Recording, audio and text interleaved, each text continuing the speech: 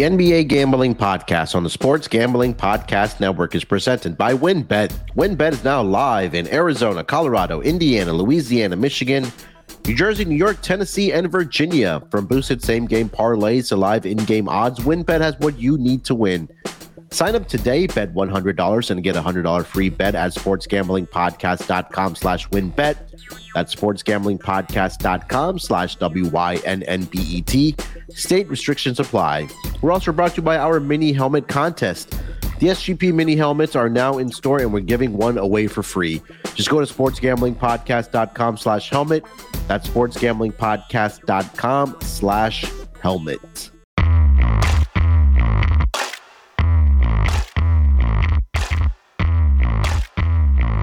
Welcome, everyone, to the NBA Gambling Podcast, part of the Sports Gambling Podcast Network.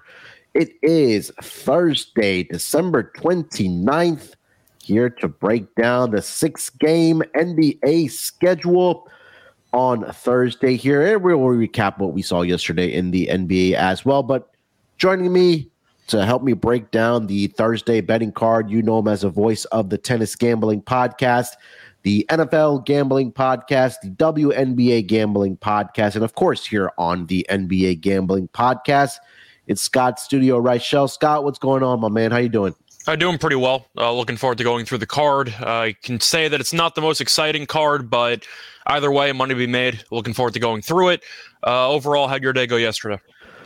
Yesterday was not that good for me. I had the Magic. I had the over in that game. Neither one of those got across the line. So not a good day for me overall. I did make some back on the Kings in the late game. It took a dramatic comeback for them to win that game. So that salvaged the night a little bit, but hopefully we can find some winners here tonight, Scott. Yeah, looking forward to it. Hopefully, I know yesterday my NBA card didn't go that well either. Mm-hmm. Unfortunately, I ended up having the Nets halftime full-time, and they ended up trailing at the half. I didn't want to lay 7 with them, so I tried to get cute with it, which I guess the premise made sense. But at the end of the day, I do think the Nets just didn't show up for the second quarter. It's really simple as that. And besides that, props were okay, but for the most part, broke even. Yeah, props. I did the prop cats yesterday with Brian McIntyre, and those props ended up going 3-1. But I missed my best bet with Kevin Durant over 28.5 was the number I got yesterday. He finished up with 26. Kyrie chipped in with 28, but Brooklyn don't cover the spread, but they do get the victory. What is that now? 10 in a row for them for the Brooklyn Nets, Scott? I believe it's 10 straight. I've been keeping an eye on it, but Jacques Vaughn, I believe, is now the 3rd favorite to win Coach of the Year. What are your thoughts on that?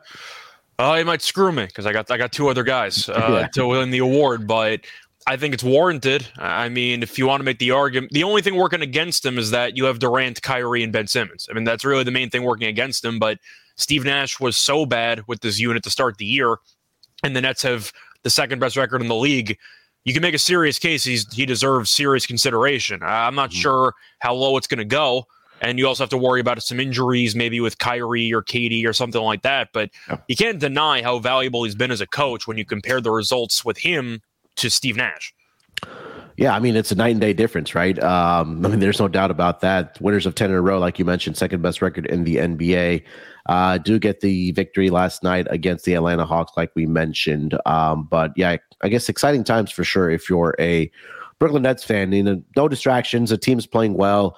Everybody is relatively healthy. I know you have guys that are in and out of lineups with injury management and things like that. But compared to the rest of the league, they're just squeaky clean right now. Yeah, 100%. Anything else that kind of stuck out to you from last night? Well, I see people wanting me to talk about Rudy Gobert again. So go for it. I'm going to give you the floor. Go ahead. All right. So just to go through some stats here. Of course, if you don't know, they ended up losing a heartbreaker to the Pelicans last night. The Timberwolves, their last 7 games with Gobert, they're 0-7. Their last 3 games without Gobert, they're 3-0. Yep. Gobert, we know offensively is not great. We accept that. It is what it is. However, he was viewed as being one of the best defensive centers of this generation. And I know he's older at this point, but Minnesota traded for him, hoping to give them some rim protection. Last night, Zion went for 43. He went 12 of 21 from the floor. He went He went 14 to 21 from the floor, 14 of 19 from the free throw line, and he had 43 points. And the Timberwolves lost. So I guess my question is, if offensively you do not have much talent, and defensively you are not providing enough rim protection because Zion absolutely torched you the entire night, what exactly is Gobert doing for this team? He ain't rebounding the basketball either. That's for damn sure, because every time I get on his rebounding prop, it always falls short by like 5 rebounds. But this trade day by day is looking like the worst, top 3 worst in NBA history. You can make the argument with, it depends how far back you want to go, because there's a lot of forgotten trades in like the 70s and 60s, which were all-time bad. But in recent NBA history, you have the Kevin Garnett, Paul Pierce trade with the Nets. Obviously, as a Nets fan, I got to bring it up.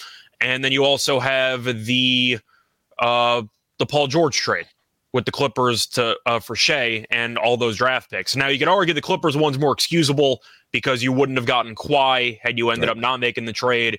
Still a horrible trade, and Shea is a phenomenal player. The trade was bad with the picks alone. Shea becoming a superstar definitely made matters worse. I think this might be the worst trade in modern NBA history. There's another trade back there where the Sixers traded like Moses Malone and the first overall pick for some guy who didn't contribute anything, which is probably the all-time worst trade.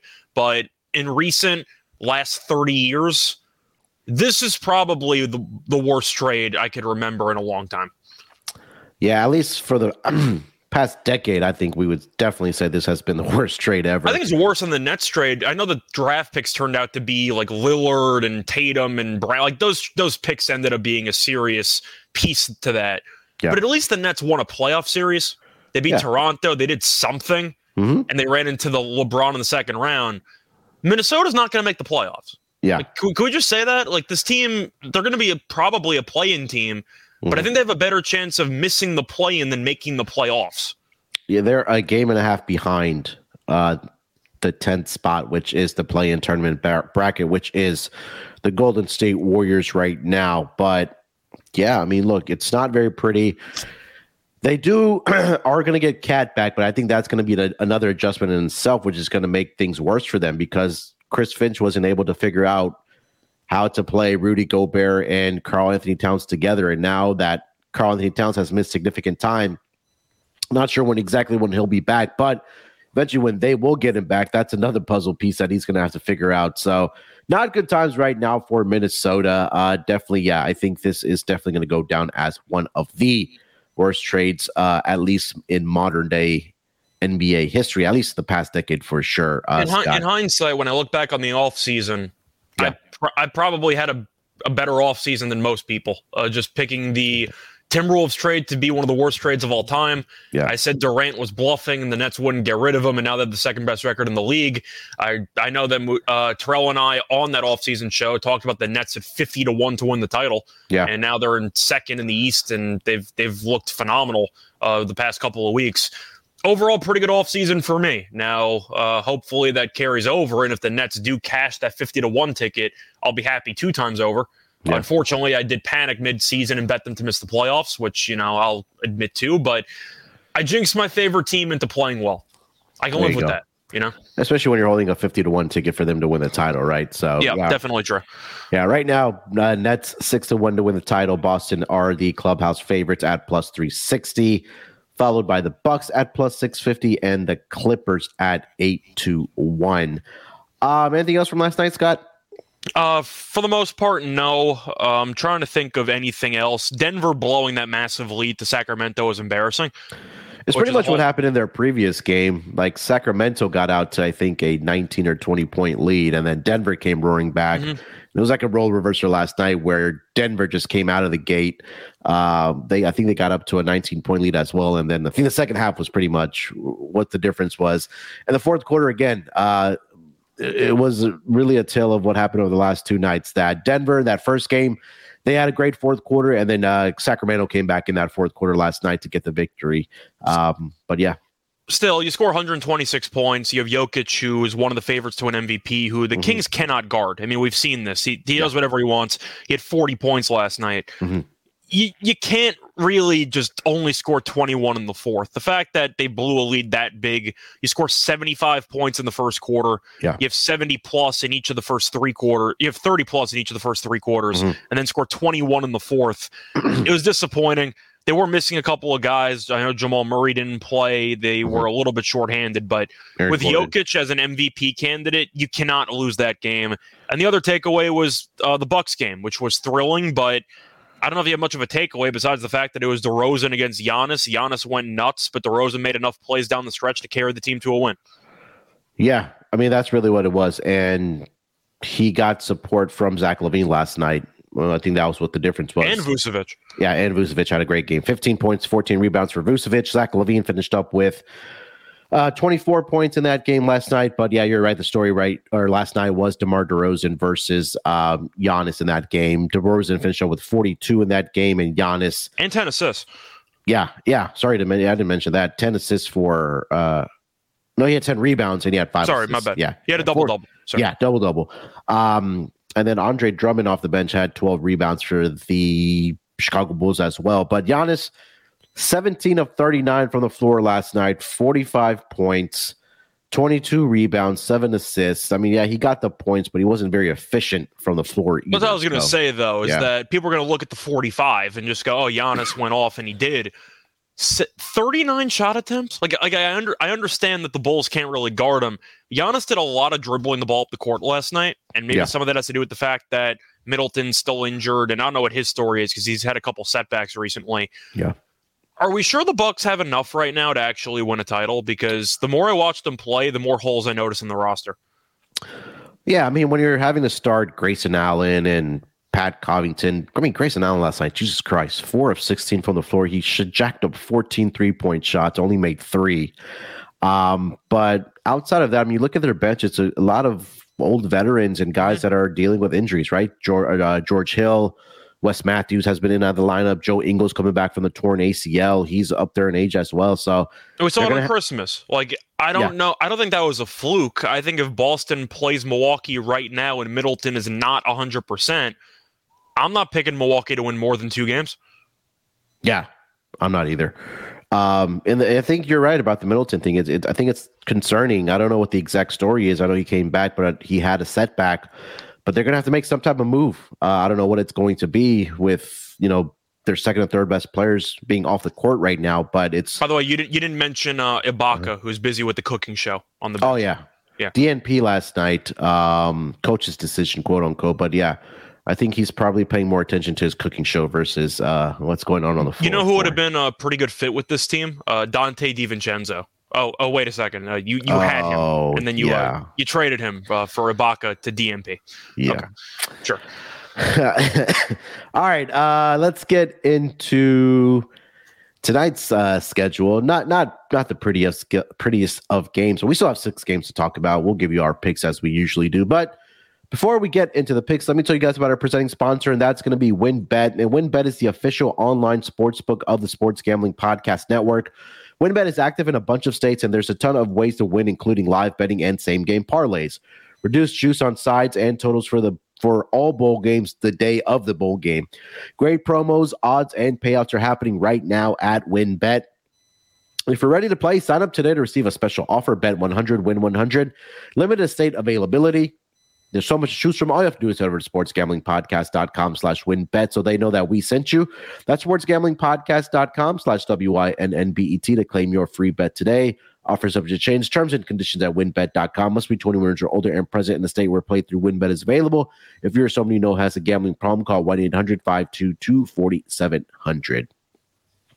And don't forget to enter the SGP mini helmet contest from now until the end of the year. Just go to sportsgamblingpodcast.com/helmet to enter. That's sportsgamblingpodcast.com/helmet. All right, Scott, let's get into the 6-game schedule here on Thursday night in the NBA with the first game on the board at 7 o'clock Eastern start. That's going to be the Oklahoma City Thunder headed to Charlotte to take on the Charlotte Hornets. Looking at the opening line for this game opened up -1 in favor of the Charlotte Hornets. Seeing pick'ems right now across most of the sports books here. WynnBET has it at pick'em as well. Total opened up at 240 in this game. That number's now been bet down to 239.5. Starting to see some 239s pop up as well. Looking at the injury report for both of these teams, let's start here with the road team, the OKC Thunder. Last night we got the news about Pokusevski, who's going to be out for about 6 to 8 weeks for this Thunder team. Jeremiah Robinson Earl is also out with a right ankle sprain. And that is pretty much it for the OKC Thunder. For the Charlotte Hornets tonight, Cody Martin is out. He's still dealing with the left knee procedure that he had done.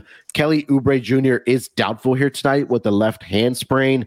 Nick Richards is also out tonight with a right ankle sprain. And Dennis Smith Jr. questionable tonight with the left ankle sprain. Scott, let's start with the side here. Let's call it a pick 'em currently over on WynnBET between these two teams. What are you liking about this game? I'm going to lean to the Thunder in this one. Both teams are banged up, but at least I have the best player on the floor, and I don't think it's very close with Shea. I trust him in the fourth quarter more than anybody on the Hornets. You also have Giddey, who's still a very good facilitator, but you're just looking at the Hornets, and this team still doesn't play any defense. Yeah. And the main guy that we've also kind of criticized together, your favorite player, with Mason Plumlee, now that you're going to be missing Nick Richards, who's out, you don't really have many other options. So you're trying to figure out what they're going to do in the front court, and what, you're going to use Kai Jones a bit more? Like, you don't really have many options at center. Yeah. And I'm not saying the Thunder do as well. You're looking at potentially Mike Muscala, shout out to him, potentially starting in this game. But I just think I'm going to lean to OKC. It's not a game I feel comfortable with, but if you're going to give me the best player on the floor by a wide margin, I think it is a wide margin, though. I don't think LaMelo's even close to him. I think Shea is that much better. Yeah, I'll go ahead and take OKC because I know late in games, this Thunder team is feisty. They'll hang around, and Shea gets buckets down the stretch. That's good enough for me. And a coin flip game, give me the best player. Yeah, OKC has been really good against the spread so far this season, 21-13, but in particular on the road, 10-6 as the road team. They are 10-4 as road underdogs. Not really, that doesn't really apply here because it is at pick'em right now as of 11-17 on the East Coast, but I think that you're right that it's going to be Mason Plumlee and Mark Williams as the front court for this team. I forgot Mark Williams was even still there because he went AWOL for about 3 months. Yeah, and I think they had to call him up obviously because of the injury. So I was watching the last Charlotte game. Was it against Golden State where he did get some run in that game? But both these teams are top 10 in points scored inside the paint. Oklahoma City Thunder number 2, but they're not very good at defending the paint. OKC number 25 because of the lack of size. Same thing with Charlotte, number 21 as far as defending the paint. And again, these are both teams that like to get up and down the court. I like the OKC Thunder in this spot. You're right. Shea is going to be the best player on this floor here tonight. I think he's going to have a big game. We know LaMelo Ball doesn't play any defense. And, OKC is pretty respectable as far as shooting the three-point shot. I know they're below league average, but Charlotte is even worse. Both teams are top 10 in pace as well here, Scott. Number 1, OKC Thunder, and Charlotte are number 3 here. But total right now did open up at 240. That number has been bet down to around 239, 239.5. What do you have? Any thoughts on the total here? I think I just lean to the over. Neither team has much rim protection, but I do think you'll end up seeing a track meet breakout. If Muscala does start, which, as funny as that sounds, he can at least shoot threes. So he might drag some extra big men out of the paint. He might create more space for Shea to operate. I see Aaron mentioning Shea 40 points is plus 400, which is short, but at the end of the day, you wouldn't be shocked if he got to 40. But at the end of the day, I think I'm leaning over. I'm not taking an under with both defenses just being this bad and with the pace being high. I think I have to lean to the over. Player props in this game? Well, with Oubre being out, I feel like I kind of have to pivot to the rest of the supporting cast, whether it's going to be Hayward or whether it's going to be Rozier, maybe something with threes. But with Oubre is talented, but he thinks he's so much better than he is, and that's why he's a little bit of a ball hog, and it's why he's kind of bounced around the league a bit. Yeah. Aren't we kind of just assuming that LaMelo might get a bunch of assists, but you're going to see Rozier and Hayward jack up a bunch of threes throughout this game? Well, I'll tell you, the guy that has been jacking up the threes has been LaMelo Ball. Yeah. He's averaging, he just came back from injury at the beginning or about mid-month in December. He's averaging 11.4 attempts per game since December 14th and all the games that he's played in. but he's knocking them down too. I mean, when you're jacking up that many, eventually some of them are going to fall for you. He's shooting 38.5% from the 3-point line, and he had knocked down at least 4 in every game this month that he's played in, except for the one that he played in on Tuesday against the Golden State Warriors, where he did get up 11 attempts in that game, but he only knocked down 2. But OKC's not a very good 3-point defending team. So I think that, between, like you mentioned, Gordon Hayward, Terry Rozier, LaMelo Ball, that they should let the 3-ball fly here tonight. OKC, number 24th, as far as 3-point percentage allowed at 36.5. They allow 13 makes per game, which ranks about 25th. And they allow their opponents to jack up about 36 per game, which is, again, below league average. So it is juiced a little bit for LaMelo Ball in this game. It's at 3.5 at -140. I don't know if you want to buy that up to 4.5. That's kind of why I stayed away. I just thought it was a little bit too juicy, but I see Rozier for comparison. I know he has not shot the ball well from 3 recently, but Rozier 2.5, the over's +115. Yeah. So if you think he's going to end up getting like 7, maybe 8 attempts in there, with Oubre being out, he might shoot more. I like the +115 value. You can make an argument for PJ Washington. I know 1.5, it's around -140. Maybe you could shop around fine to 135. Whether he should shoot that many threes is a secondary concern, because we just need him to keep attempting them, and he might go over. But I think I'm just looking at supporting cast threes, because yes, you mentioned LaMelo, but that number is just so juiced. I don't know if I even want a piece. Yeah. Gordon Hayward's at 1.5 at +115. I don't think he backs up a lot, or it's a lot of attempts. Let me just double check here. I'm going to look up Rozier's numbers against the Thunder, because if the volume's there, once again, 2.5 for a guy that usually jacks up like 7 per, I think is worth some value. So Rozier has attempted at least 7 3-pointers in each of the last 5 games against OKC. He's made at least 3 3-pointers in 4 of those 5 games, and it's +115. Like it. And then, recently over his last 5 games, he's just shooting about an average of 6 per game, and he's knocked down a average of 1.8. But his last 2 games, he's only got 2 of 13 from 3-point land. So, I like that pivot as well. 2.5 for Terry Rozier here tonight, especially at plus odds. Any other player props for this game, Scott? Not really. I wanted to make a case for a double-double somewhere. Mason Plumlee's +120. I can't do that to myself. I was really hoping it was going to be like 2-1 where it normally is. Yeah. I can't take the +120. Maybe Plumlee rebounds, but I thought about maybe having a serious pivot and taking a guy who hasn't had a double-double in a long time. Thought about maybe PJ Washington at like 13-1 for a double-double. Yeah. But he really doesn't rebound the ball. He doesn't even try. But I wanted to make a case for it. I really can't.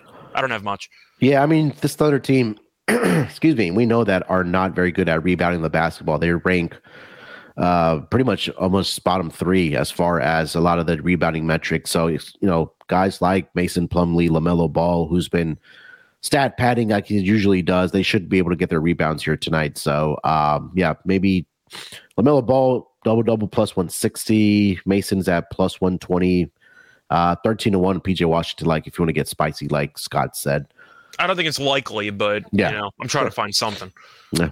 All right, let's get over to the next game of the night. That's going to be another 7:00 Eastern start. It's going to be the Cleveland Cavaliers in Indiana to take on the Pacers. Looking at the opening lines for this game, the Cleveland Cavaliers opened up as a 4-point favorite. That number's been bet up to -5. Total opened up at 223.5. That number's stay the course pretty much at 223.5.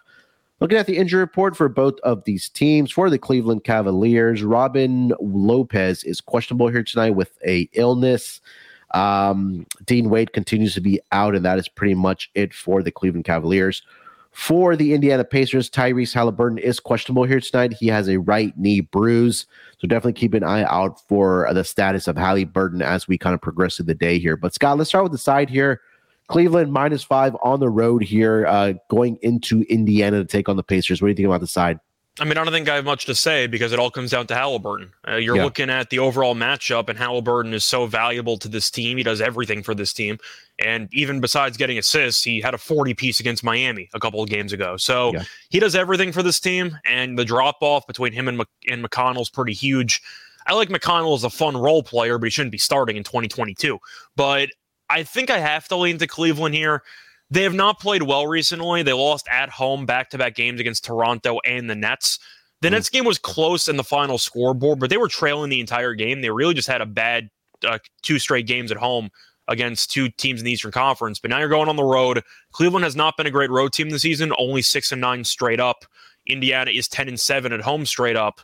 But with Haliburton potentially not playing, I think it's simple for me. If Haliburton doesn't play, I'll take Cleveland. If he plays, then I'll take Indiana. Yeah. Like you mentioned, Cleveland hasn't been very good on the road. 5-9-1 against the spread, 2-5 as road underdogs, 3-4-1 as road favorites. So, yeah, definitely. Obviously, we have to wait for the news of Tyrese Haliburton who's going to be able to get on this game or not. But Indiana has been pretty good against the spread at home, 10-7 against the spread, 6-4 as home underdogs at 60%. And they are 9-7-1 towards the over and 4-2. That's not relevant. Been pretty good at home. Total in this game, Scott. I think a lot of it depends on if Hallie's going to play in this game or not. Well, Aaron's asking if the line's already adjusted for it. I think it has a little bit, but usually when you don't know if the player's going to play or not, you might move it a point or two, and then once it's official, you move it even more. Saw with the Nets game last night with the Hawks. I know the Hawks covered in the end, but Trae Young was basically questionable throughout most of the day. Yeah. Line moved a point or two, then he was ruled out and it moved another point or two. So usually you kind of, I'd say, go halfway with the actual line move, and then it goes the second half once the player's out. But how many points do you think Haliburton's actually worth for this team? Because it might be like 5. Like, he's that valuable to this team. Yeah, my first number that came in my nose was about 3.5. But yeah, I think it's half baked in that if let's say he's ruled out, this number moves to 6.5, maybe 7. 6.5, 7 probably. Yeah. Okay. Any player props you'll be looking at for the Cleveland side here? I think the only play that I'm really looking at least for value, would be Garland double-double. I've been kind of picky with it, but I've seemed to have picked my spots quite well with it. Indiana doesn't really guard anybody. That's not going to change. I think Cleveland offensively is going to wake up. Mitchell's been horrible the last couple of games. Now, Garland had 46 against the Nets because Mitchell was so bad and somebody had to do something. But I do think with Garland playing that well in last game, maybe Indiana overcorrects and tries to stop him from scoring. But it's mostly just the fact that Garland, I think, potentially against the backup point guard in McConnell, I think he should be able to find some openings to get his teammates involved. We still expect points in this game, especially on Cleveland's side, because Indiana, once again, tries to outscore teams. They've gotten better defensively. They're still not great at it. Yeah. But I like Garland double-double. I think you probably could find a decent plus price. Yeah, these two teams matched up, and I should have mentioned this when we were handicapping the game in Cleveland earlier this month, where Cleveland got the victory 118-112 in that game. I think I gave out Garland double-double for that game. Yeah, let's see if he had 20 points and 10 assists in that game. Yeah, I'm pretty sure I gave that out for that game, but nothing changes here. I'm going to go back to it. Yeah, Donovan in that game finished up with 41, 14 of 24 from the floor. Haliburton in that game, 17 points, 14 assists. He was 0 of 8 from three-point land. So, by the way, Garland double-double is like plus 205. Yeah, I like it. Anything else for this game, Scott? Are we blindly going to take something involving Jared Allen rebounds or no? Yeah. I see double-doubles at plus 105. Now, I was looking at his game log against the Pacers. I know the matchup earlier this season, he played 39 minutes, but he only had 7 points and 5 rebounds in that game. But prior to that, he had 3 straight double-doubles against this Cleveland team. And last season, he played them, 3 times. He had 3 double-doubles in that game. So, yeah, maybe if you want money. I mean, yeah. Let me see what.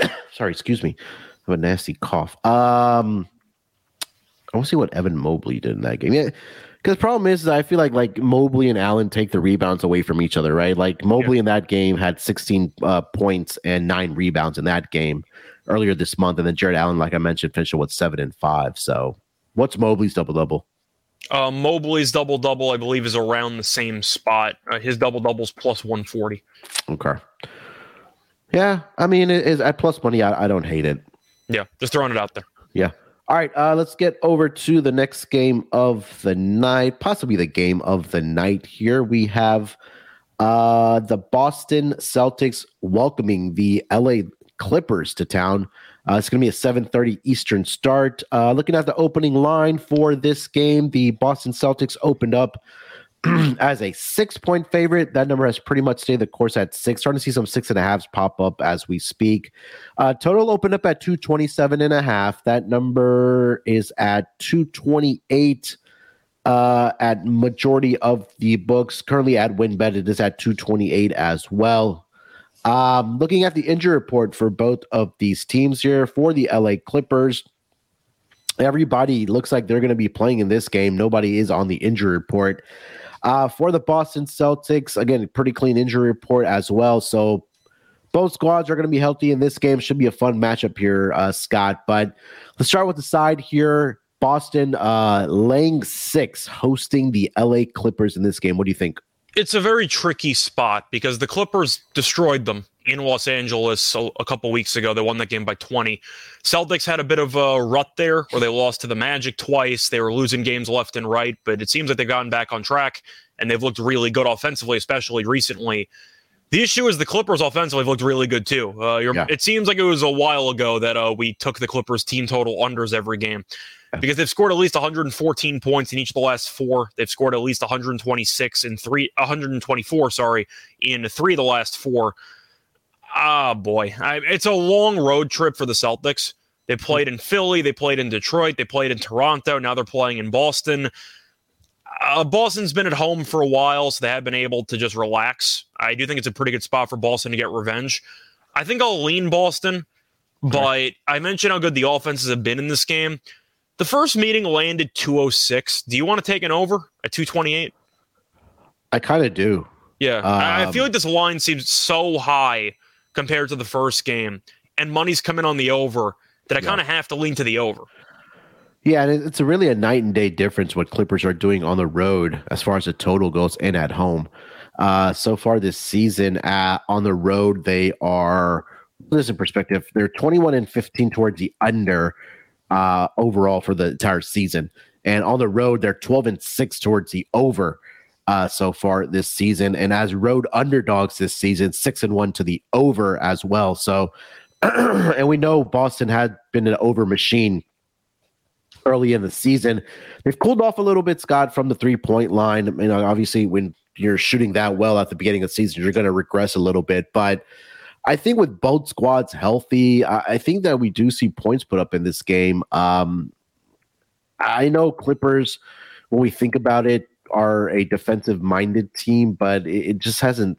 I haven't really seen that from this Clippers team. And again, like you mentioned, that they've been able to put up the points here over the course of this road trip as well. So I'm comfortable with it. Both these teams are top 10 as far as makes from the 3-point line. Obviously, Boston number 1. Clippers are top 10. So, yeah, I'm going to go with the over in this game. I think that's my more favorite play in this game. For the side, I would lean with the Clippers here. But as far as the total, I do like the over.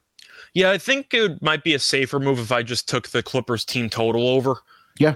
Because I do think that they'll be able to have some success. Boston defensively has been better, but once again, you're playing Rudy Gobert and the Timberwolves. You're playing the Rockets. You still give up 118 to Milwaukee. I know the game was a blowout on Christmas, but defensively, this team still has been a little bit hit or miss.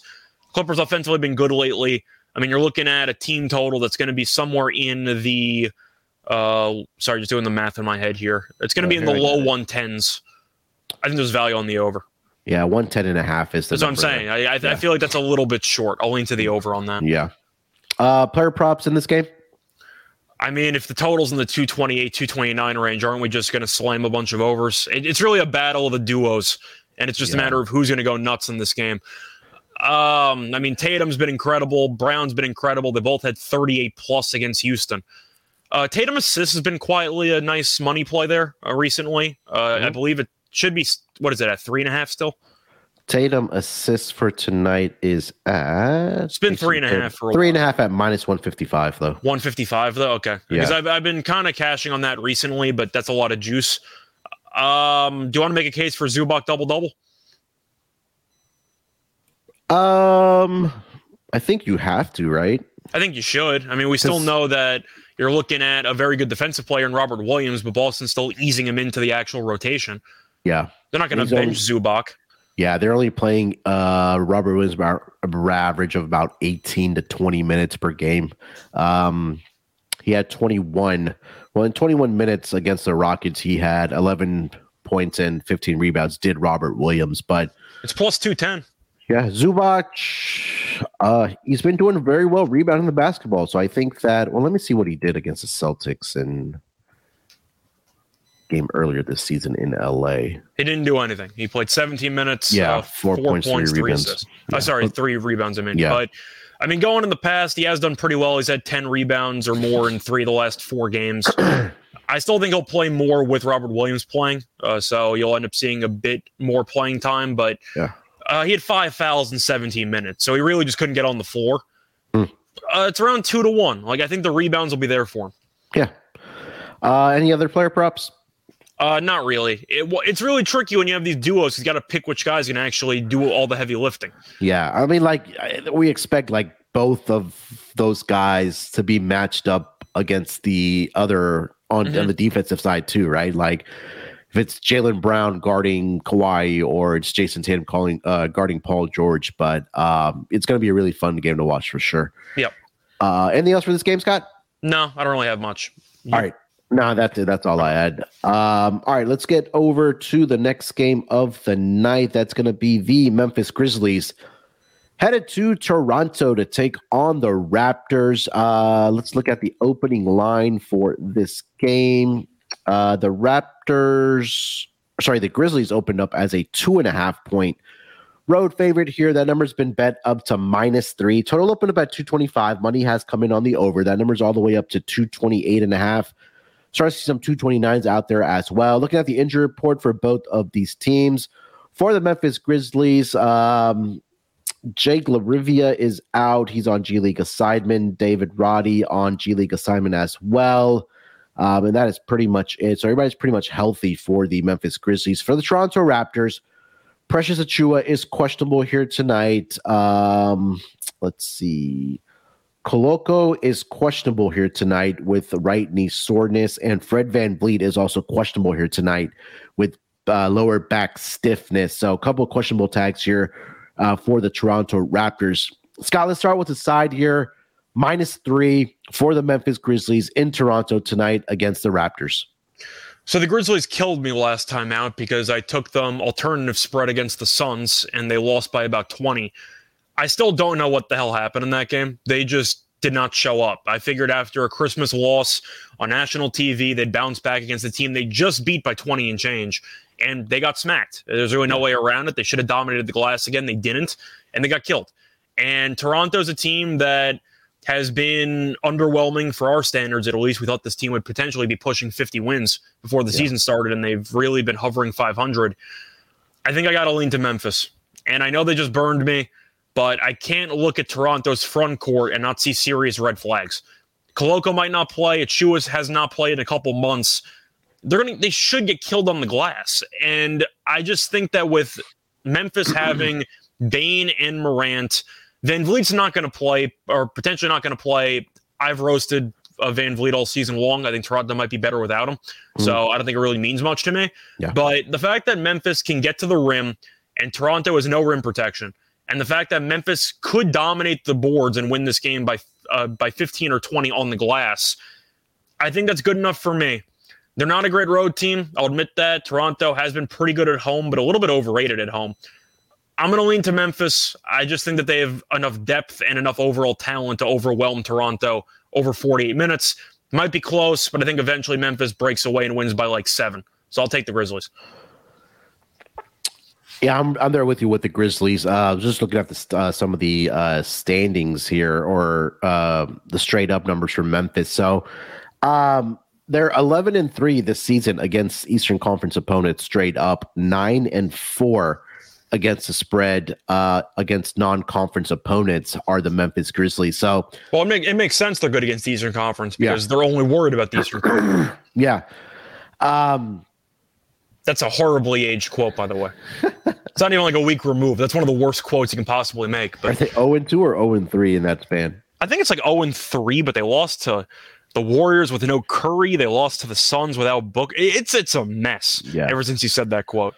But, but I think this might be a game where they do kind of get back on track here, do the Memphis Grizzlies. Like I mentioned, they've had success against Eastern Conference opponents. 11-3 straight up against Eastern Conference opponents so far this season, 9-4-1 against the spread. So yeah, I think that Ja Morant will have success here tonight. Maybe this is a game where Desmond Bane gets on track. I know he hasn't been very good since he's returned from the injury for the Memphis Grizzlies, and you mentioned they should have a lot of success on the boards here tonight as well. Possibly looking at maybe Steven Adams or even Ja Morant rebounding props here tonight. We'll get the props in a second here, but let's do the total here, Scott. Number is currently sitting at 2. I had it in front of me here. Give me a second. 229 is now the number for this total. It's really tough because Memphis could clamp down defensively, but I think I'm leaning over. Do you think Toronto gets many stops in this game? I don't think so. And I think the one stat that's kind of sticking out to me is that Toronto against non-conference opponents, against Western Conference team this season, 9-1 to the over. Okay. I think I'm going to lean over, but yeah. I don't really feel great either way. But I'll back the line movement in this one. Yeah, Memphis 8-5-1 towards the over against Eastern Conference opponents this season. All right, let's talk about some player props here, Scott. Anything you like in this game? Well, I was going to look at Adams' rebounds, but I'm looking at the last couple of games against the Raptors. He's had 10 rebounds once in the last, 10 meetings, 12 meetings? Since 2017, he's had 10 rebounds once. Okay. Now, Toronto used to have Marc Gasol there, and now they don't. So, that's the tricky part of going through historical matchups because the rosters have fluctuated so much that Ibaka as well, Valanciunas for a little bit, but Adams should do well in the glass. Maybe you could talk about Jaren Jackson, maybe with blocks, which has been a pretty safe play, assuming he doesn't get into foul trouble. I just see Memphis having a lot of opportunities. You mentioned Ja maybe for rebounds. Maybe Ja double-double, if you think he gets some assists in there. We have seen him get double-doubles with assists. But I think for player props, I'm mostly going to be looking at Ja. I just think that Toronto cannot stay in front of him. They have no rim protection. And Morant, if you're looking at his points number for the game tonight, 25.5. That seems a little low. It sounds very low for a total of roughly 229. Yeah. I'll take the over. I was looking at Jaren Jackson. You brought up the blocks. It's at 1.5 at -190. Okay. I don't like that. Maybe steals, and that's at 2.5 at -150. I can't believe Morant's only 25.5, though. Yeah. Let's see what he's done in his career against the Raptors, but even at 25.5, let's see. I mean, you figure with the lack of any rim protection at all for Toronto, Morant should just have basically a runway. Yeah. He's never gone over against Toronto. Yeah. But again, it's a different season. They're dealing with some injuries. So, yeah, maybe 25.5 is a little conservative here tonight for Ja Morant. Anything else as far as player props for this game? No, I mean, I'm just looking at Morant's recent games in general. He had 34 against Phoenix, 36 against Golden State. He had 12 against Phoenix in that game they won in blowout fashion. But he had 35 against Denver, 25 against Milwaukee. He's had a couple double-doubles. Actually, he's had 3 double-doubles in the last... Actually, let me just get a 10-second. That's 5. He's had 5 double-doubles in the last 8 games. Ja Morant has. Yeah. What's the number for tonight? Let me just see quickly. I know I just was going through the points, then I noticed the double-double trend there. He's only 140, which isn't high enough for me. But points at 25.5, I think that seems way too low. He might go for 30, could go for 40. Yeah. But Toronto, I don't think they can guard him, so I'll go with the over. Yeah, I think his assists were probably at 9.5, no? I'd assume probably close to it. Maybe probably 8.5, I think. Yeah, 8.5 is a number for tonight. Yeah. All right. Okay. Anything else? No, then that's pretty much it. All right. Let's get over to the next game of the night. 2 games left here. Both are going to be in Texas. Start with the first one here. The New York Knicks in San Antonio to take on the Spurs. Looking at the opening lines for this game, the New York Knicks opened up as a 5-point favorite. That number has pretty much stayed the course at 5. Total opened up at 229.5. That number is been bet down. Money has come in on the under at 225.5. Looking at the injury report for both of these teams, for the New York Knicks, RJ Barrett is going to be out at least 1 week. He injured his finger in the last game, which was against Dallas, I believe. Jalen Brunson is questionable here tonight with right hip soreness. Obi Toppin continues to be out for the New York Knicks as well. For the San Antonio Spurs, 3 guys that are questionable here tonight: Keldon Johnson, Doug McBuckets, and Devin Vassell. So obviously big names for the San Antonio Spurs. Let's start with the side here. I mean, a lot of questionable tags, at least for the Spurs side here. So I'm not sure how much we can get to in this game here, Scott, but -5 for the New York Knicks in San Antonio here tonight. What do you think? I think I have to lean to the Knicks because of Vassell and Johnson potentially being out. If San Antonio is at full strength, I would take the Spurs because I think they're undervalued, but they're their 2 best players. I mean, it's really not much more to add. San Antonio defensively is still horrible. Offensively, they're not great, but Vassell and Johnson have kind of carried this team offensively. Yeah. And the Knicks, defensively, they've been good. They have had a couple of spots where they've kind of forgotten to show up on occasion. Shout out to Luka, but still. I do think that the Spurs, I would pick them if I knew that they were fully healthy, but they're not. It's kind of similar to that Pacers game. If I know that everyone's going to play, I'll take the home team getting points. But since I don't know that, I kind of have to lean to the other team, don't I? I mean, San Antonio, when they're missing either guy, they've been horrible. So I think I have to lean to the Knicks. They've already been in Texas. They didn't have to travel back, which definitely helps. But I think I have to lean Knicks until I have certainty that Vassell and Johnson are playing. Yeah, I mean, I agree with you. Do we just blindly close our eyes and just take Julius Randle's props because he's pretty much going to be the offense for this team? Yeah, I think you can make that case. Brunson, we don't know if he's going to play or not. He missed the last game against the Mavericks. I know I was on it last game, but it cashed at a pretty nice price. I had Mitchell Robinson double-double. I like that. I think when we actually recorded it, the price wasn't up yet, but it was somewhere in the 2 to 3 to 1 range. So that cashed pretty well.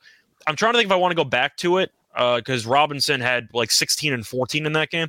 Played really well, and I think that Robinson could be in line for a good game here. Let me just see what the price is for double-double. It's only 145. They're really killing these odds here for the double-double. But I think I agree with you on Randle. I feel like he's going to be in a good spot to dominate.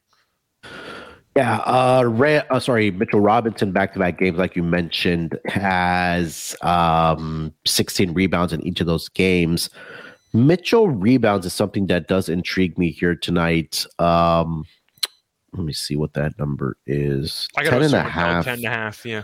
Yeah, and he's had, like we mentioned, back-to-back games with 16, but in his career against the San Antonio Spurs, 5 games, he's had 11 rebounds, 14 rebounds, 4 rebounds, 10 rebounds, and 14 rebounds. The most recent game last season finished up with 13 points and 11 rebounds in that game. The most important part of that is he played 32 minutes. Yeah. So, with this team being a little thin, do you entertain any Quentin Grimes or Emmanuel Quickley props? Quickley's weird because he basically had a double-double in the first quarter last game, and nobody really knows what to make of it. Double-double for Quickley in this game is 10 to 1. So if Brunson's out, I'll take a 10 to 1 shot on double-double. Is he going to get there? Probably not. But if Brunson's not playing, isn't there automatically value on it? Yeah, and again, that game against Dallas, he just didn't have a very good shooting night. He was 5 of 21 from the floor, 1 of 10 from three-point line. He did, like you mentioned, finish with 15 assists. But I think Quickley's a fun player, but if he's taking 21 shots, you're basically guaranteed to lose. Yeah. Quentin Grimes, I know, had a good game, and he fires up the three-point shots as well. I'm going to say Grimes, the only props I'm tempted by are threes because for points, it's not worth it because about 90% of his shots are three-pointers.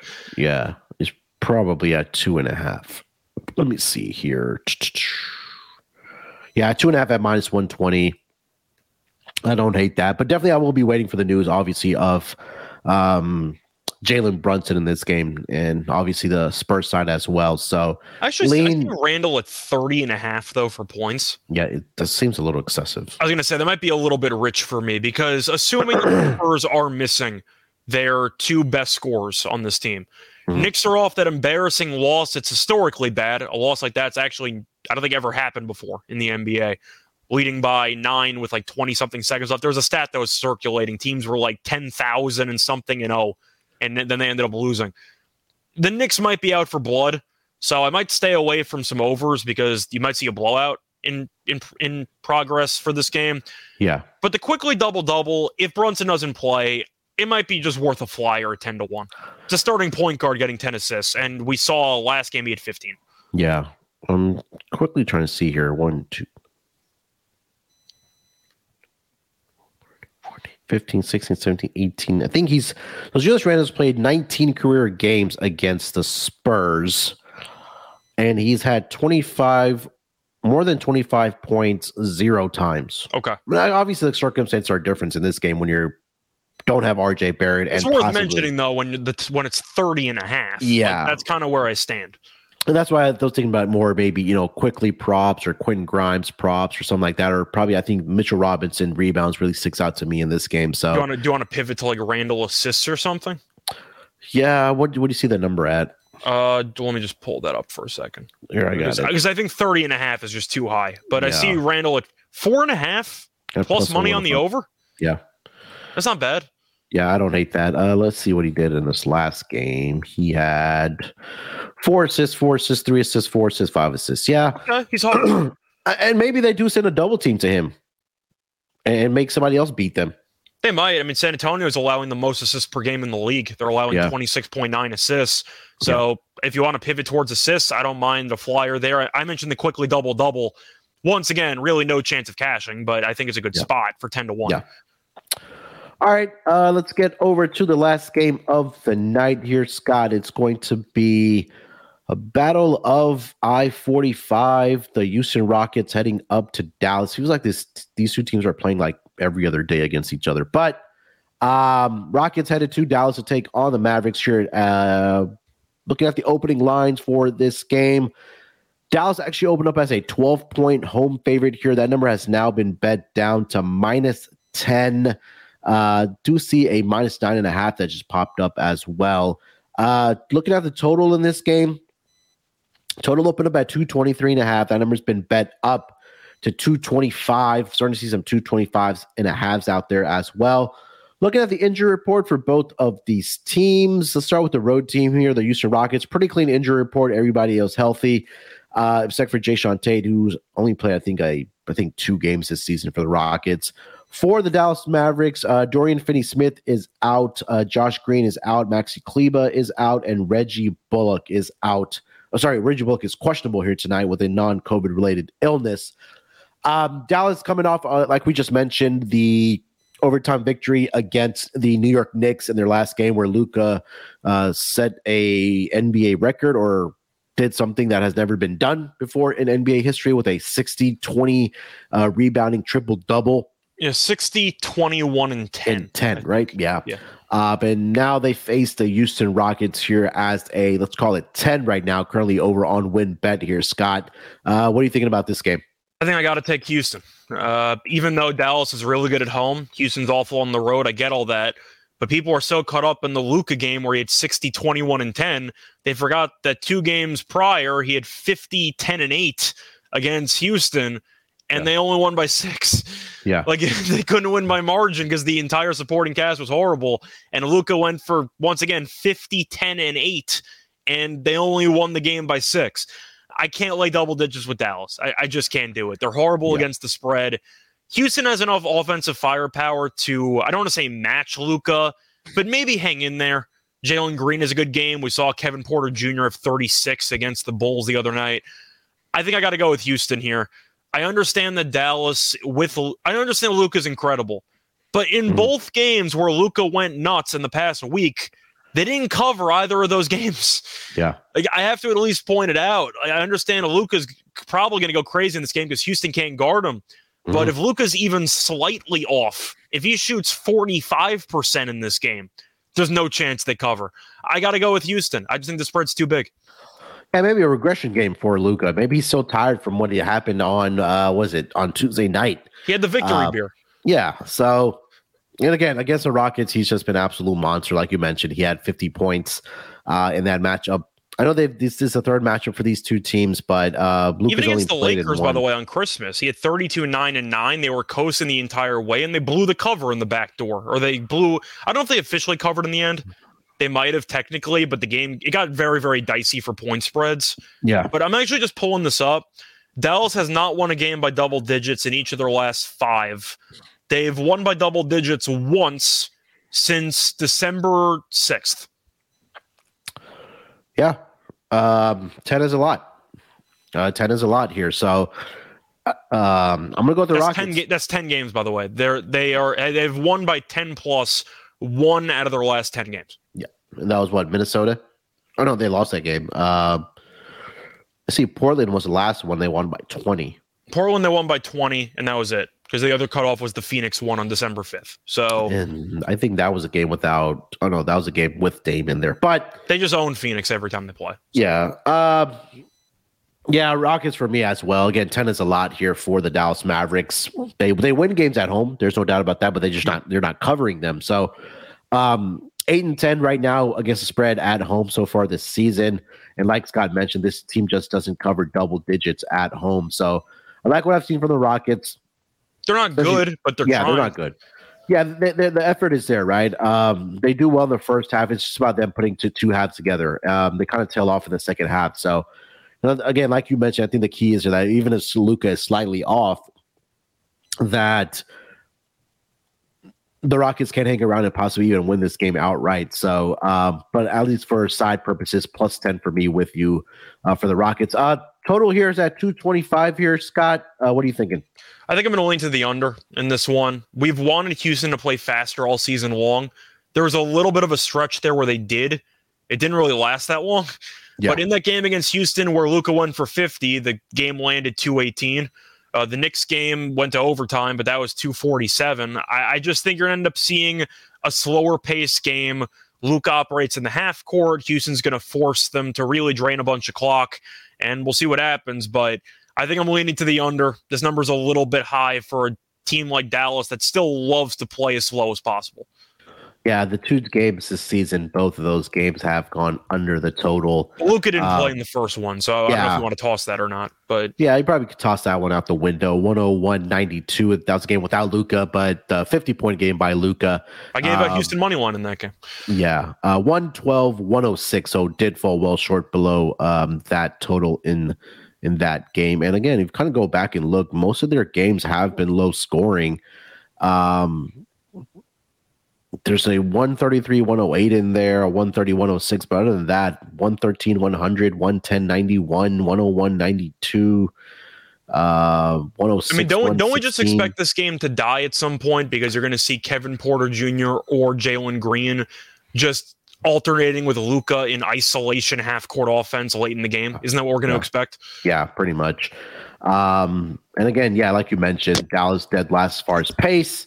And Rockets, for whatever reason, with these young guys, want to play slow. They're number 15 as far as pace goes. They should be top 5. Yeah, they should. Player props in this game, Scott? Anything you like? What's Luka's points at? 40? 47.5 is his okay. That's what I thought. It's a little bit of juice to the over on that one. Yeah. But I think I have to pivot, right? I mean, don't I have to take Luka assists? Everyone's going to look at points. It's 32.5. He had a bunch of opportunities against the Rockets last time out, but nobody could hit a shot. Luka assists is 9.5 at plus 115. I like his rebounds and assists here tonight. I don't know if you want to. I like the triple-double. Yeah. I mean, I think triple-double's got a lot of opportunity, but 9.5 at plus 115, I'll take the over on assists. Once again, he tries to get his teammates involved. They just can't shoot. Yeah. So I think if he has some opportunities here, I mean, Luka triple-doubles plus 400. Mm-hmm. He was very close last time out. I got to assume Houston doesn't let him go for 50 again. I think I have to pivot for assists. Yeah, I think so too. I was looking at Şengün's maybe points here tonight. I think it's at 12.5. Is his dad in attendance? Unfortunately, he's not. Okay. 13.5 is his points prop here tonight. Did have 19 in his last game, in the last game against the Mavs. 14 prior. So maybe that's worth a look here if you want to pivot away from Jalen Green and Kevin Porter. Let's see how Jalen Green has done against the Mavericks. I'm looking up Doncic against the Rockets. All right. 50, 30, 26, 23, 26. So he's actually not been the greatest scorer, historically speaking, against Houston. Assist-wise, he's usually around the 7 or 8 area, but he has had 10-plus assists 4 times. So, yeah, I think plus money for Luka assists probably worth a look. Yeah, I like that. Anything else for this game?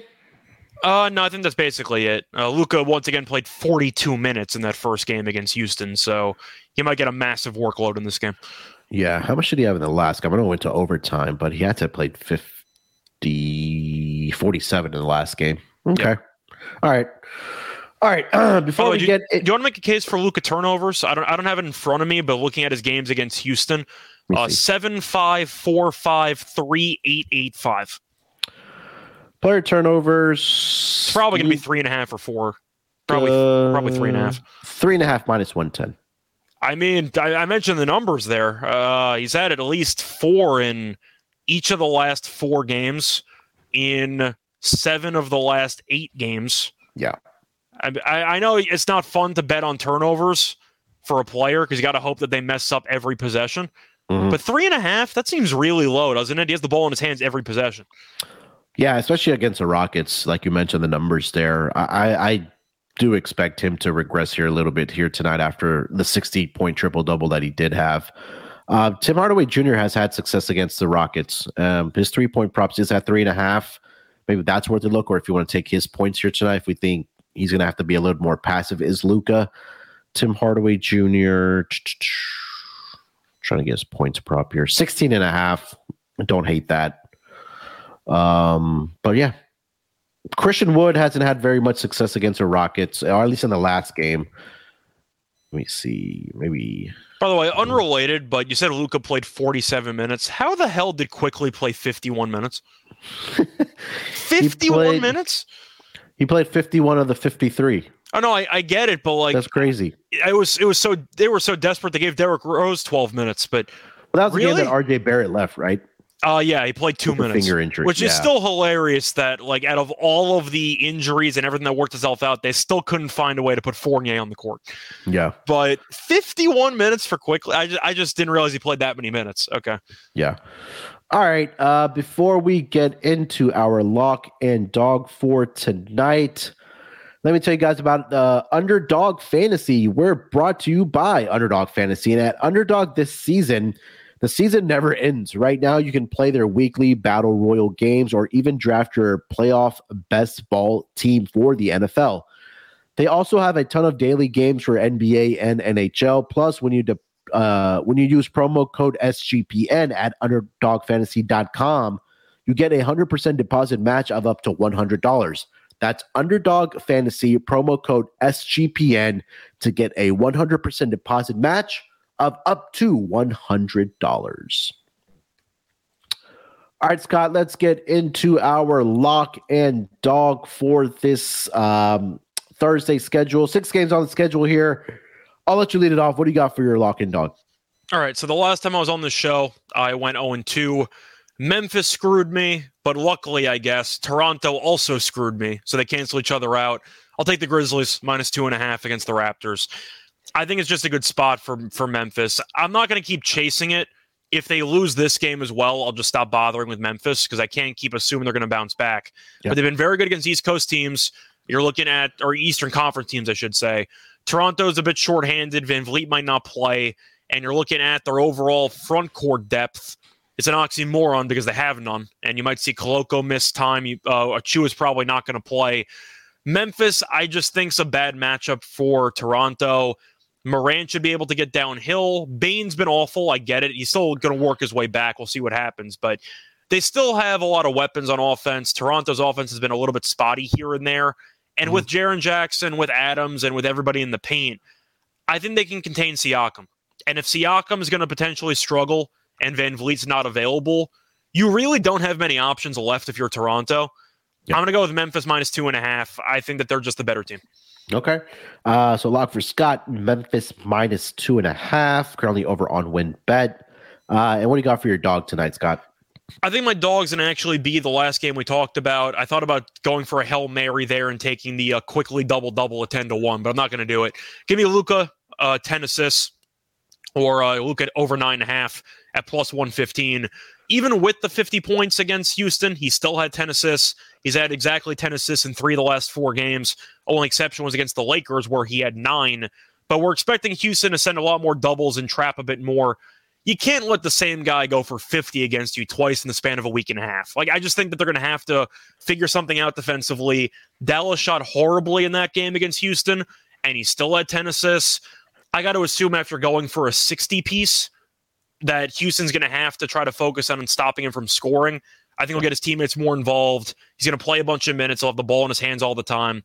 Give me Luka at over 9.5 assists at plus 115. I think it's a very nice spot to kind of zag when everyone's blindly looking at points. Yeah, I agree. And he's had success of rebounding and distributing the basketball against the Rockets. And I think that tonight, it's a good pivot point after what he did on Tuesday night against the New York Knicks. So, I like those picks there. So, recap Scott's picks. Grizzlies minus 2.5 against the Raptors. And then Luka over 9.5 assists at what? Plus 115, you said, Scott? Yeah, plus 115. Yeah, for his dog of the day. All right, for my lock, let's see here. I'll go. I liked both of those overs in the Clippers and Boston and Memphis and Toronto game. Yeah, let's go with the Clippers, Boston, Celtics over 228.5 right now, currently over at WinBet. I think it's going to be another game like we talked about in the Brooklyn and the Cavs game where the stars are going to shine, and I think we'll see points being put up in this game. Paul George, Kawhi Leonard, Jason Tatum, Jaylen Brown. I think these guys are going to shine here tonight. So we'll see some good shot making, and like we mentioned, Clippers games on the road have been going over. I know they've been an under machine at home, but at home or on the road so far, this season, they've been very profitable to the over. And, like Scott pointed out as well, that they've scored at least 114 over their past several games. It seems like the guys are healthy, going to be in the lineup, no significant injuries or nobody sitting out in this game for both teams. So it's going to be a fun game to watch. So I think that we'll see points in this game. So I'll take the over 228 right now. For my dog, I liked a couple things here. Take the Rockets. Do it. I know it's fine. Whatever. There weren't many dogs that I actually liked on the card today. I mean, I liked them plus the points. I didn't see many outrights. Yeah, and Thunder, we missed the number on that because right now it's at pick'em or and that's cheating. Like we don't take minus 110s. Yeah. Unless you want to go with an alt spread. Yeah, I think Clippers win here tonight as well. I don't want to double dip in the same game. You want to go like Shea 35 plus or something? What about Mitchell Robinson double here tonight? Okay. I mean, I gave that out last show. I know the price has died down dramatically. Yeah. Would you rather take the double, or would you rather take the like an alternative rebounds or something? What's his alternate? Do you see his alternate rebounding? Because I see his double at plus 145. Yeah, that I saw. But let me just see if I can pull it up quickly. Just wondering. Or let me see on WinBet because they usually are pretty good about easily finding alt rebounds. Let's see. Player props. That's points. Where is Mitchell Robinson? Oh, I don't want combos. For rebounds, I see Robinson 12 plus at plus 140. Okay. 14 plus is plus 310. 14 or more. So let's do this. Well, I'll give out 2 then. Let's go with double at plus 145, and then let's do 14 plus rebounds at plus, Scott, 310. Was it 310? Plus 310, yeah. Yeah, so 3-1, 14 or more rebounds for Mitchell Robinson, and then his double tonight at plus 145. So I'll go with that as my dog here for tonight. Cool. All right, that's going to do it for this edition of the NBA Gambling Podcast. 6-game schedule on Thursday. Hopefully we can put some money in your guys' pockets. Scott, anything else we need to mention before we get out of here, bud? No, not really. Looking forward to cashing some bets tonight. I'll be back on the show tomorrow. I know that we're going to be busy with the NFL show later today, and we have a special guest for the show, which should be fun. Yeah, definitely check us out on the NFL Gambling Podcast. We'll have Minty on, friend of the network, on the show with us to preview the afternoon games. And then, like Scott mentioned, Terrell and Scott will be back tomorrow for the NBA Gambling Podcast. If you haven't already, make sure to follow the Twitter account over on for our NBA Gambling Podcast account at SGPNNBA. If you haven't already, do us a favor before you get out of here, like the YouTube video here, the live stream here, and if you haven't already subscribed, you'll get a notification anytime we do go live Monday through Friday. Usually try to get that out on Twitter and drop it into Discord as well. But if you haven't already, leave us a rating and review, whether that's on Spotify, whether that's on Apple Podcasts, or wherever you get your podcasts. Do us a favor, leave us a rating and review. Definitely helps us grow the show. All right, make sure to follow Scott on Twitter at Reichel Radio. Follow me on Twitter at SportsNerd824. Till then, good luck with your picks. Let's break these books off and let it ride. Basketball, give me the ball because I'm gonna